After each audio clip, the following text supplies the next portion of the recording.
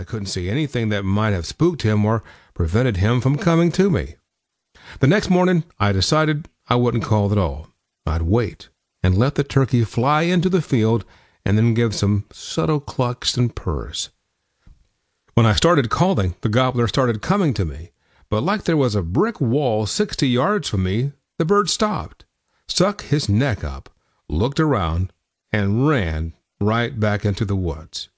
He kept acting the same way every day, even when I changed to a slate call and then to a box call.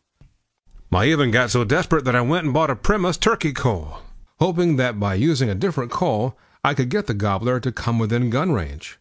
But all my tactics still didn't work. I tried everything that should work to bring a turkey within gun range. However, nothing worked. I hunted that silly turkey for 8 consecutive days. The 9th morning, when I got out of my truck and the dome light in the truck turned on, I had a revelation. I went back and replayed in my mind everything that was happening around me when I was trying to call that gobbler. I finally figured out the problem. On the way to my stand site, I found some liquid cow manure and rubbed it all over my hunting clothes. Once I put that cow manure on me, I said to myself, that gobbler is going to die today. I finally figured him out.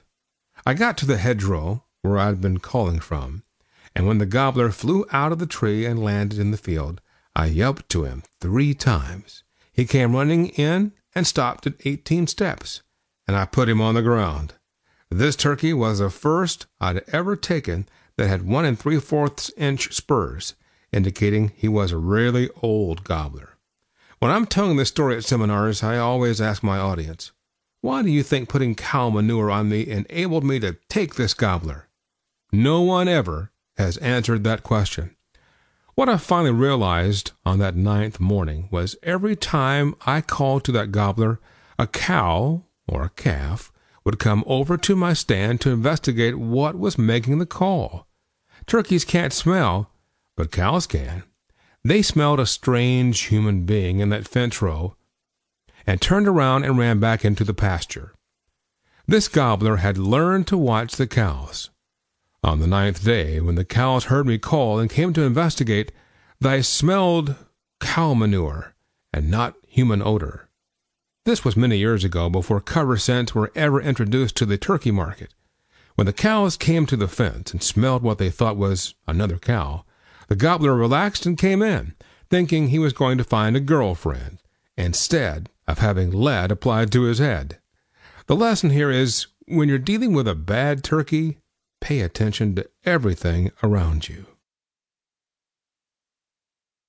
Chapter 1. Taking Early Season Turkeys.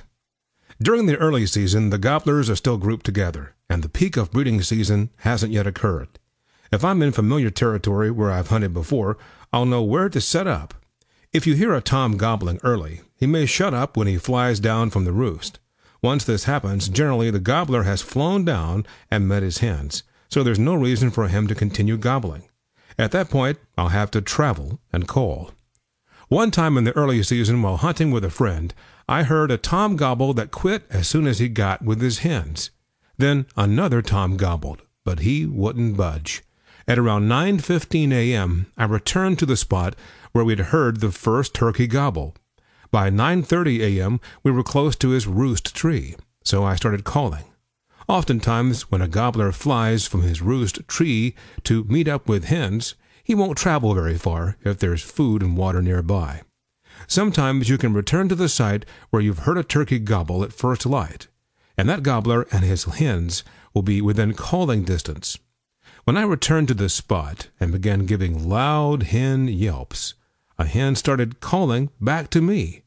That's when I thought to myself, we've got a chance. In a flock of turkeys, usually a boss hen determines where the flock goes and who will be part of the flock. She's the supreme matriarch. Realize that you probably won't call a gobbler with hens away from those hens. So call to the boss hen and get her to bring the flock of turkeys to you. When the boss hen answered me, I immediately called back to her, mimicking the sound of her voice and giving her the same cuts and cackles she was giving me. The volume, the excitement, and the range of the hen's voice